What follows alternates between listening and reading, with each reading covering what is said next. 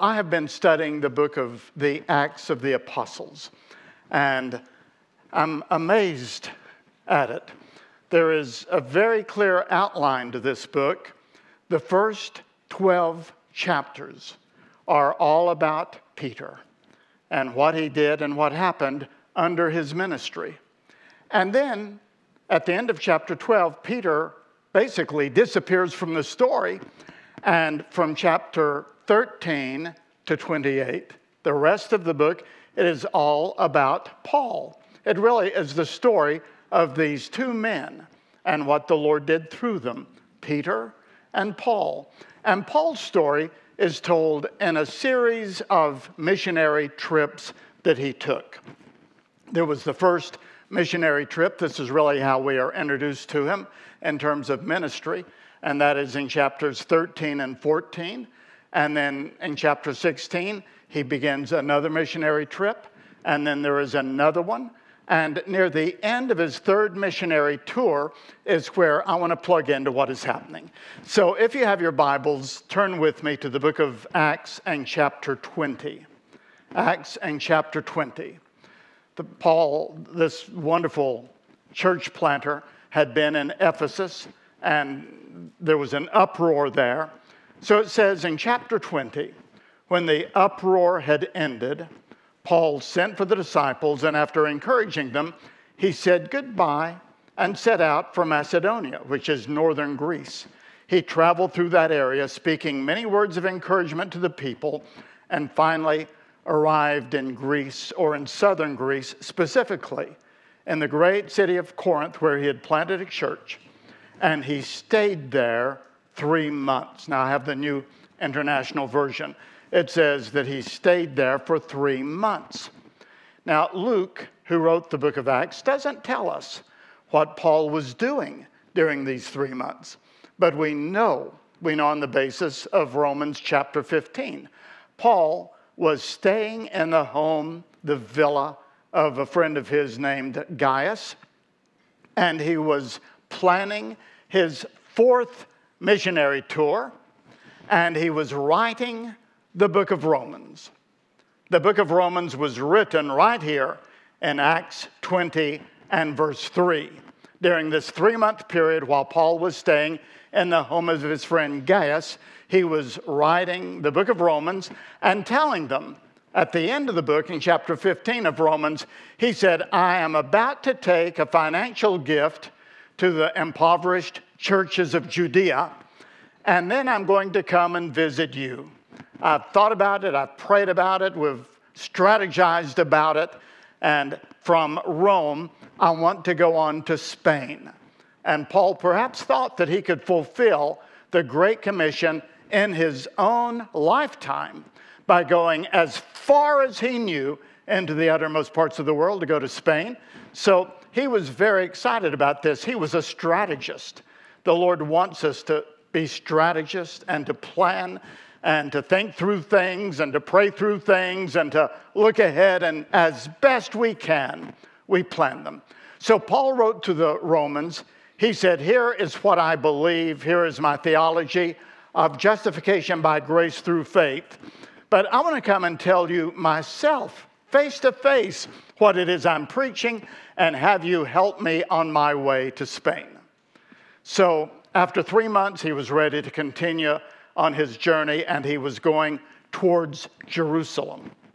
Now, the reason he was going to Jerusalem was because he wanted to take a financial offering to the churches there. And let me explain this just a little bit to you. In Paul's time, there was a division in the church. There were 2 denominations, we would say in today's terms. There were the Jewish Christians, especially in Judea and around Jerusalem, who strongly believed that even after they received Christ as Savior, they ought to keep the Jewish traditions. So they would still keep the Jewish diet. They would still keep the Jewish festivals. They would still keep the Jewish hours of prayer and so forth. But then over here, there was the church outside of Judea, and many of them were Gentiles. And when they came to Christ, they didn't become Jews. They just went straight into Christianity without going through Judaism. So they didn't keep any of these festivals or feasts or anything like that. And there was a real division here. And so the Apostle Paul had strategized, saying, if I take an offering from the Gentile churches and take it to the Jewish church, maybe it will help to heal this division, this breach. And so that's what he was doing. In chapter 20, he goes on to Miletus. He calls the elders of the church, and look at what he says in verse 22. Acts 20 and verse 22. And now compelled by the Spirit. He feels compelled by the Spirit. I am going to Jerusalem, not knowing what will happen to me there. He's made his plans, but he's also not absolutely sure how things will work out because he doesn't know the future. He can't exactly predict what will happen. He says in verse 23, I only know that in every city the Holy Spirit warns me that prison and hardship are facing me. Now, this is very interesting to me. I don't really know how to explain it. But in verse 22, he says, I am compelled by the Spirit to go to Jerusalem. And in verse 23, he says, the Holy Spirit is warning me that in Jerusalem, hardship is ahead of me. But he says in verse 24, however, I consider my life worth nothing to me.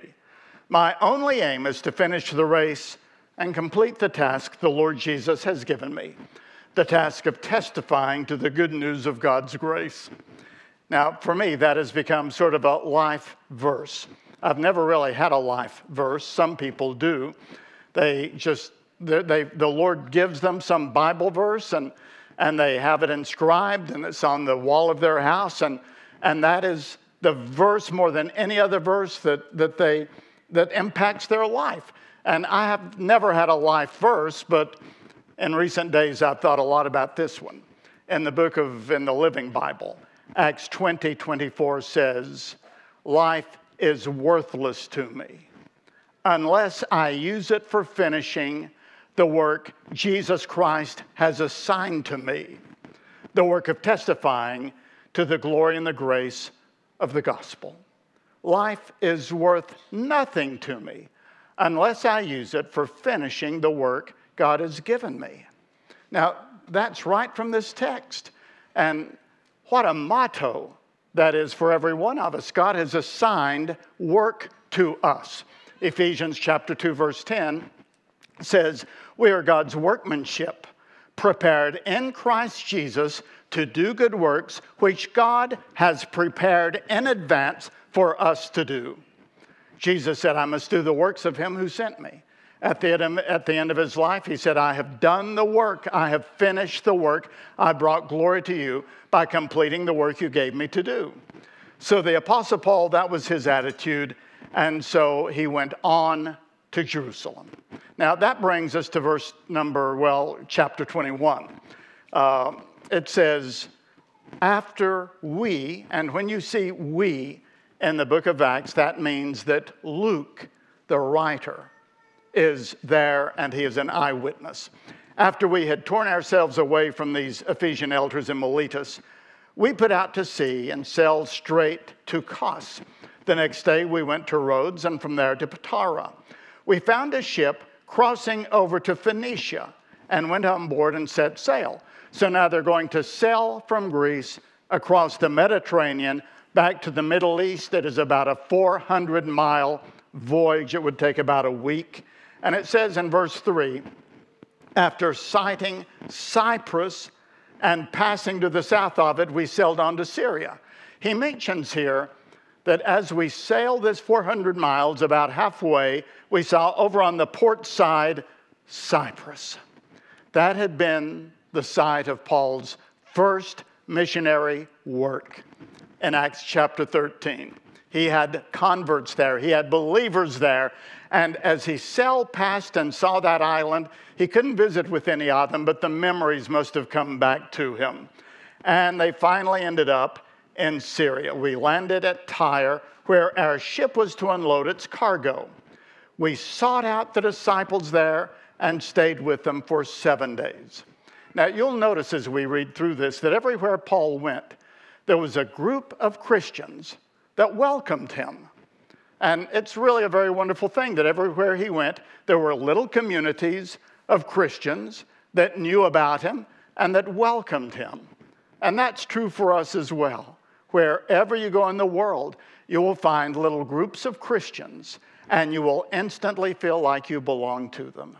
It's really, I don't know how to describe it. I've been all over the world, and I can go into a city, and it seems like such a strange, forbidding, difficult, threatening city until I find there's Christians there. And all of a sudden, I'm as at home as if I were in my own living room. And it's wonderful the way that Paul did this. And how would you like to be in Tyre and say, do you know who just landed? It's the Apostle Paul. He's going to stay a whole week here with us. Who will have him to eat? Who will have his companions into their house? Can we come? He'll teach us, I'll bet. And so he stayed there in Tyre for a complete week. But look at what it says next in verse 4. Through the Spirit, they urged Paul not to go to Jerusalem. When it was time to leave, we left and continued on our way. All of them, including wives and children, accompanied us out of the city. And there on the beach, we knelt to pray. You can just see them all kneeling down and praying around Paul. And actually, the same thing had happened at the end of the previous chapter. With the Ephesian elders, they all on the beach, they gathered around and knelt and prayed. And as I read through this, I was convicted by that word knelt. I've gotten away from kneeling when I pray. I don't think we have to kneel all the time when we pray, but certainly that is a biblical posture. And I've sort of gotten away from it, and I want to find some patterns here of going back to this posture of kneeling, because that's what they did many times, not always, but many times in the Bible. When I was in college, it's been over 50 years ago, there was a pastor in my town, I went to Columbia International University in Columbia, South Carolina, named Edwin Young. And he's today at the Second Baptist Church of Houston. But at that time, he was at the First Baptist of Columbia. And I would call his office and say, can I see Dr. Young? And they would always put me on the schedule. And so any number of times I went and would ask him a lot of questions about being a pastor and about preaching and about church life and everything. He was so kind to me and gave me a lot of things I can still remember to this day, some of the things he told me. But every time when we were finished, he'd say, now let's have prayer. And he would kneel down by his desk and pull me down beside him, and he would kneel and we would pray together. Well, he is 85 years old now, and I just saw him in Houston. He's the pastor of Second Baptist, which has like 85,000 people there. But I was in Houston, and I went by and visited with him. And when I got ready to leave, he said, now let's have prayer together. And the next thing I know, there we are on our knees. And that is a pattern that I'm sure he got by reading passages like this. So it says they knelt to pray, and then after saying goodbye to each other, we went aboard the ship, and they returned home, and now Paul is making his way down the Middle Eastern coast from Tyre. It says in verse 7, we continued our voyage from Tyre and landed at Ptolemais. It's helpful to look at all of this in a map if you study it on your own, where we were greeted by the brothers and sisters, and we stayed with them for a day. Leaving the next day, we reached Caesarea. Now, Caesarea, now they are in Israel, and Caesarea was the great port city, the harbor city, which Herod the Great had built as the headquartering for the Roman occupying troops. And it says, we stayed at the house of Philip the evangelist, who we read about in Acts chapter 8, one of the seven, that is one of the 7 deacons we read about in Acts chapter 6. He had 4 unmarried daughters who prophesied. So Philip is the only person in the book of Acts who is called an evangelist. Philip the evangelist. So he was out winning people to the Lord, and I suppose his 4 daughters who preached and prophesied they must have discipled and taught many of these converts. So Paul stays there for a while with them.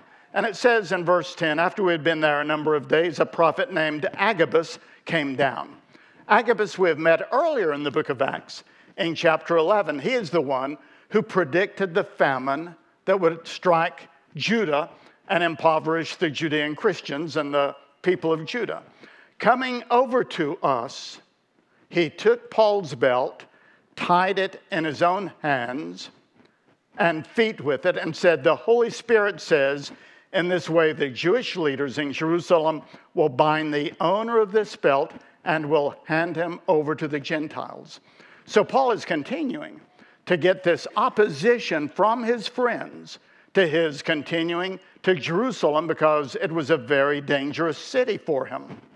Verse 12, when we heard this, we and the people there pleaded with Paul not to go up to Jerusalem. Then Paul answered, why are you weeping and breaking my heart? I am ready not only to be bound, but also to die in Jerusalem for the name of the Lord Jesus. And verse 14, now this is in the NIV. When he would not be dissuaded, we gave up and said the Lord's will be done.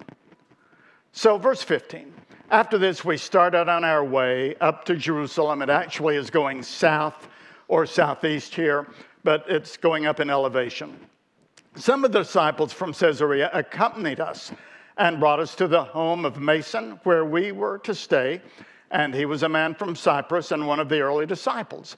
Perhaps Paul had won him to Christ on that first missionary tour in Cyprus. And now he very conveniently owned a house halfway between Caesarea and Jerusalem, which was a 2-day journey. And so I'm sure that a lot of Christians stayed at his house and polled it on that evening.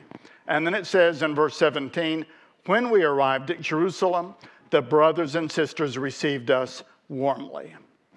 It's helpful to know that at this particular time, Jerusalem was in tremendous turmoil. It was tense. I've been to Jerusalem before when it was very tense during the Intifada. And it can be, but do you remember last year during the Black Lives Matter riots, how some of those cities were so tense, just a spark and the riots would come. And that's the way Jerusalem was. The Jewish people there were getting very frustrated with Roman rule and with Roman occupation.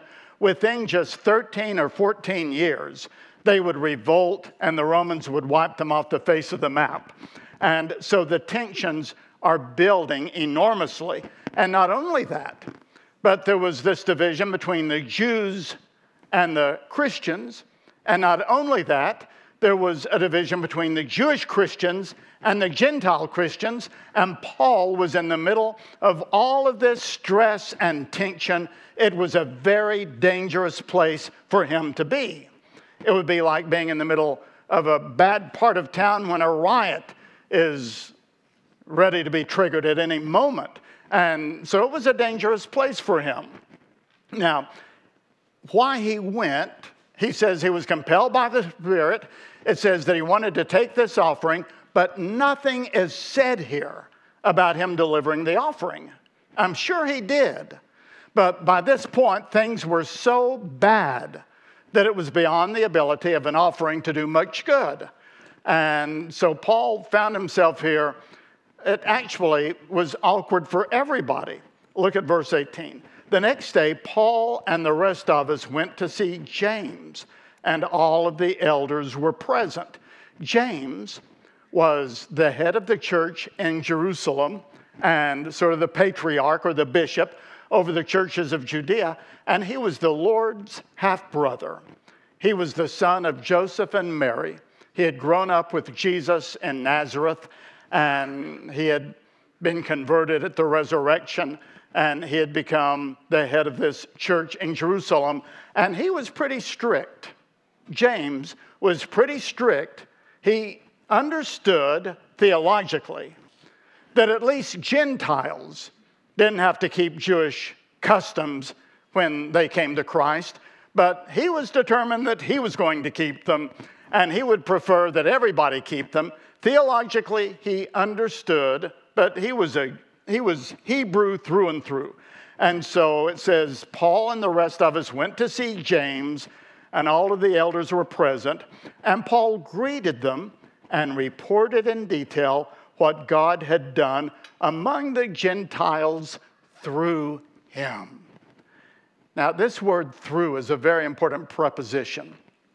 It makes a big, big difference whenever we preach or teach or sing or witness or evangelize or work with children or do good deeds, when we realize that we're not doing something for the Lord Jesus. He is doing it through us by his Holy Spirit.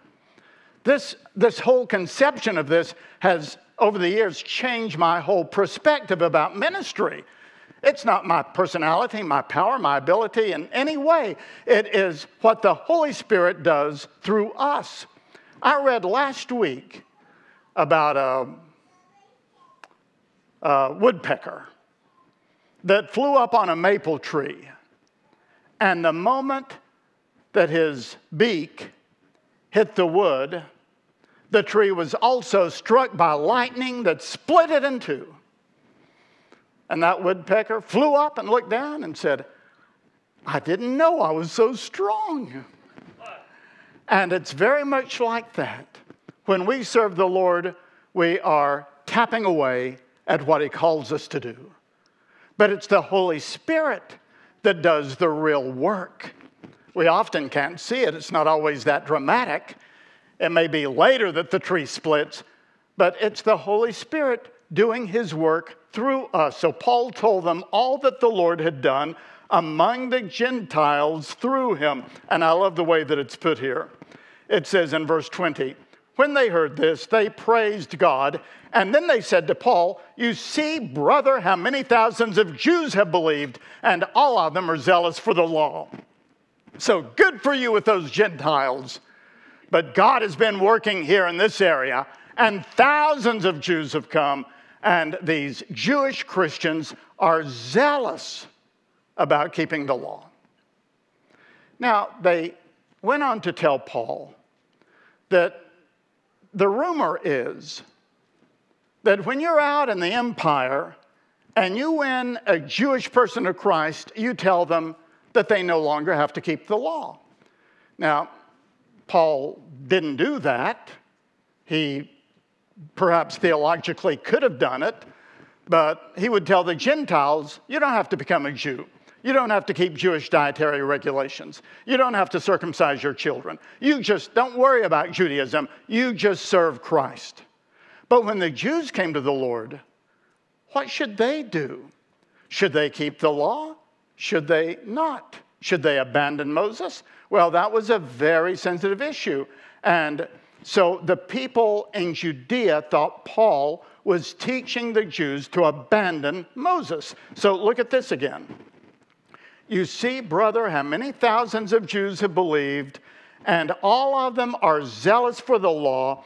They have been informed that you teach all the Jews who live among the Gentiles to turn away from Moses, telling them not to circumcise their children or live according to our customs. What shall we do? They will certainly hear that you have come.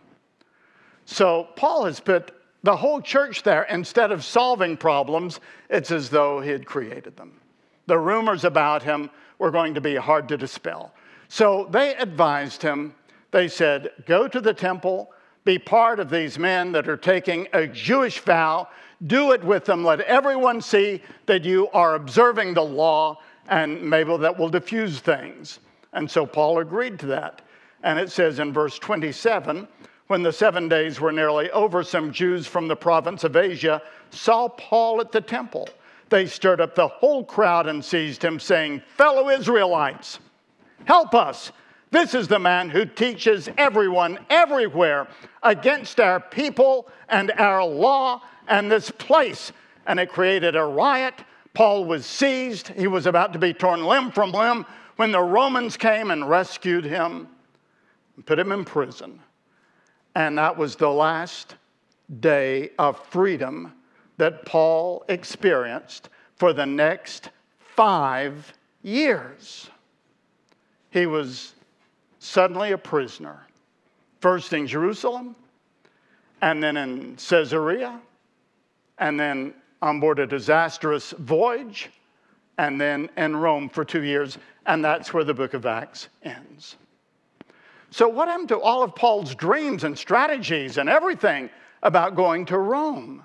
What he wrote in Romans chapter 15, I'm going to go to Jerusalem and pray that I'll be delivered from those people there and get away, and I'm going to come here, and then I'm going to go to Spain, and we're going to fulfill the Great Commission. None of that worked out. I mean, it just fell to pieces in Jerusalem. Commentators are divided about whether Paul should really have gone to Jerusalem. So that is the story here that I want to tell you. Now, the verse that I want to give you is in verse 14, Acts 21:14.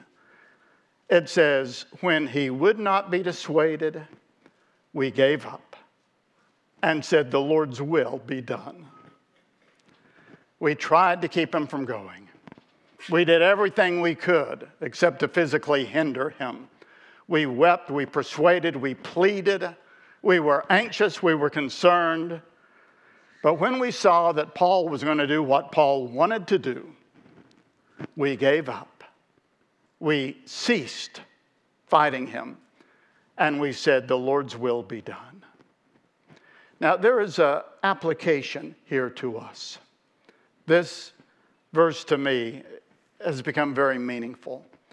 There are times in our lives when we need to give up and say, the Lord's will be done. There is a problem maybe that we cannot solve. There is someone that we cannot control. There is something that we want to accomplish and the doors keep closing. We have an ambition, we have an anxiety, we have a dream, we have a dilemma, and nothing is working, nothing happens. Everything is going in the opposite direction, and sometimes we need to say, Lord, I'm going to give up and say, your will be done. Is there anything like that in your life? It could be that there is some difficult thing you're facing, and you've tried every way to resolve that, and it just gets worse. And you have to say, Lord, I give up. May your will be done. There is a great liberating power in that. It doesn't mean you're no longer concerned. It doesn't mean that you're no longer burdened. It doesn't mean that you no longer pray about it. It simply means that you've recognized that you cannot do the impossible. You cannot do what only God can do. You cannot bear what only God can bear. You cannot solve things that only God can solve. You can't accomplish things that God doesn't want you to have. And so at some point you say, Lord, here is this thing. I give up. And I say, your will be done. Now that's a wonderful place to come to. That is godly yielding, godly surrender.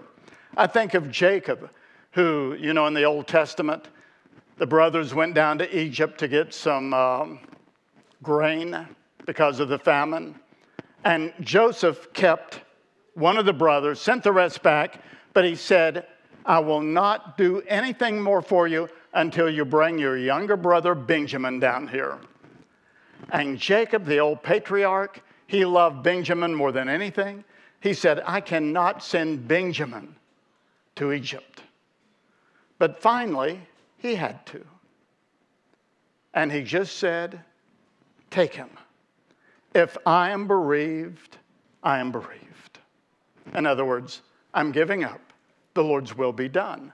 Queen Esther said, if I perish, I perish. The Lord's will be done. Job said, though he slay me, yet will I trust him. And Jesus, in that Garden of Gethsemane, said, Lord, not my will. Now, if it's your will, let this cup pass from me, but not my will, but your will be done. I can't get over the power of this phrase in verse 14. When we saw that we couldn't resolve this, we couldn't stop him, we couldn't do anything more, we'd reached the end of our resources. we gave up. We just gave up and said, the Lord's will be done. Now, if there is something in your life, you just need to say that to the Lord. Lord, I'm just going to give up on this and say, your will be done. That's when the Lord can really begin to work. And look at what happened after this. So Paul then was arrested in Jerusalem. He was able to speak to the crowd of rioters. He was able to speak to the Sanhedrin. He was moved to Caesarea. He was there in, I think, a relatively good prison area in the palace for 2 years, where we don't know that he did much of anything. I think he was rehabbing because he had been through so very much. We don't know of any letters that he wrote. He would evangelize the governors and their families and the soldiers. That sort of prison, that palace, became his place of ministry. I think that Luke wrote the gospel during that 2-year period, and Paul probably had a part to play in that. But then they went to Rome on board a ship which was saved from a storm. 276 souls were saved because Paul was on that ship. He made it to Rome. He was imprisoned there for 2 years under house arrest. His friends could come and go and take care of him, and they would come in and he would teach them. And it was there that he wrote Ephesians, Philippians, Colossians, Philemon. He said to the Philippians, all of this has worked out rather for the furtherance of the gospel. All of these imperial soldiers have been evangelized. I've been able to reach into the household of Caesar and evangelize them. And all of the empire people have been motivated for greater bravery by my example. And then we know from Christian history he was released and he was able to go on that 4th missionary tour. And he still had travels and evangelizing inside of him, before him, until he was finally arrested and executed about AD 66. So look at all that God did through the collapse of Paul's plans after Luke and the others gave up and said, the will of the Lord be done. So when we turn something over to the Lord, we yield it, we surrender it to Him, whatever it is in your life that may be so perplexing, and you just say, the Lord's will be done. You still pray, you still concern yourself with it, but you've put it in the Lord's hands. And there is a peace and a power that comes with that allows the Lord to really work in your lives. Let me end with this stanza from an old hymn, Praise Ye the Lord, the Almighty, the King of creation. One of the stanzas says, Praise ye the Lord, who over all things so wondrously reigneth, shelters thee under his wings, yes, so gently sustaineth. Have you not seen how your desires e'er have been granted and what he ordaineth? There is nothing better than saying, Lord, your will be done on earth and in these areas around me and in my life as it is done in heaven.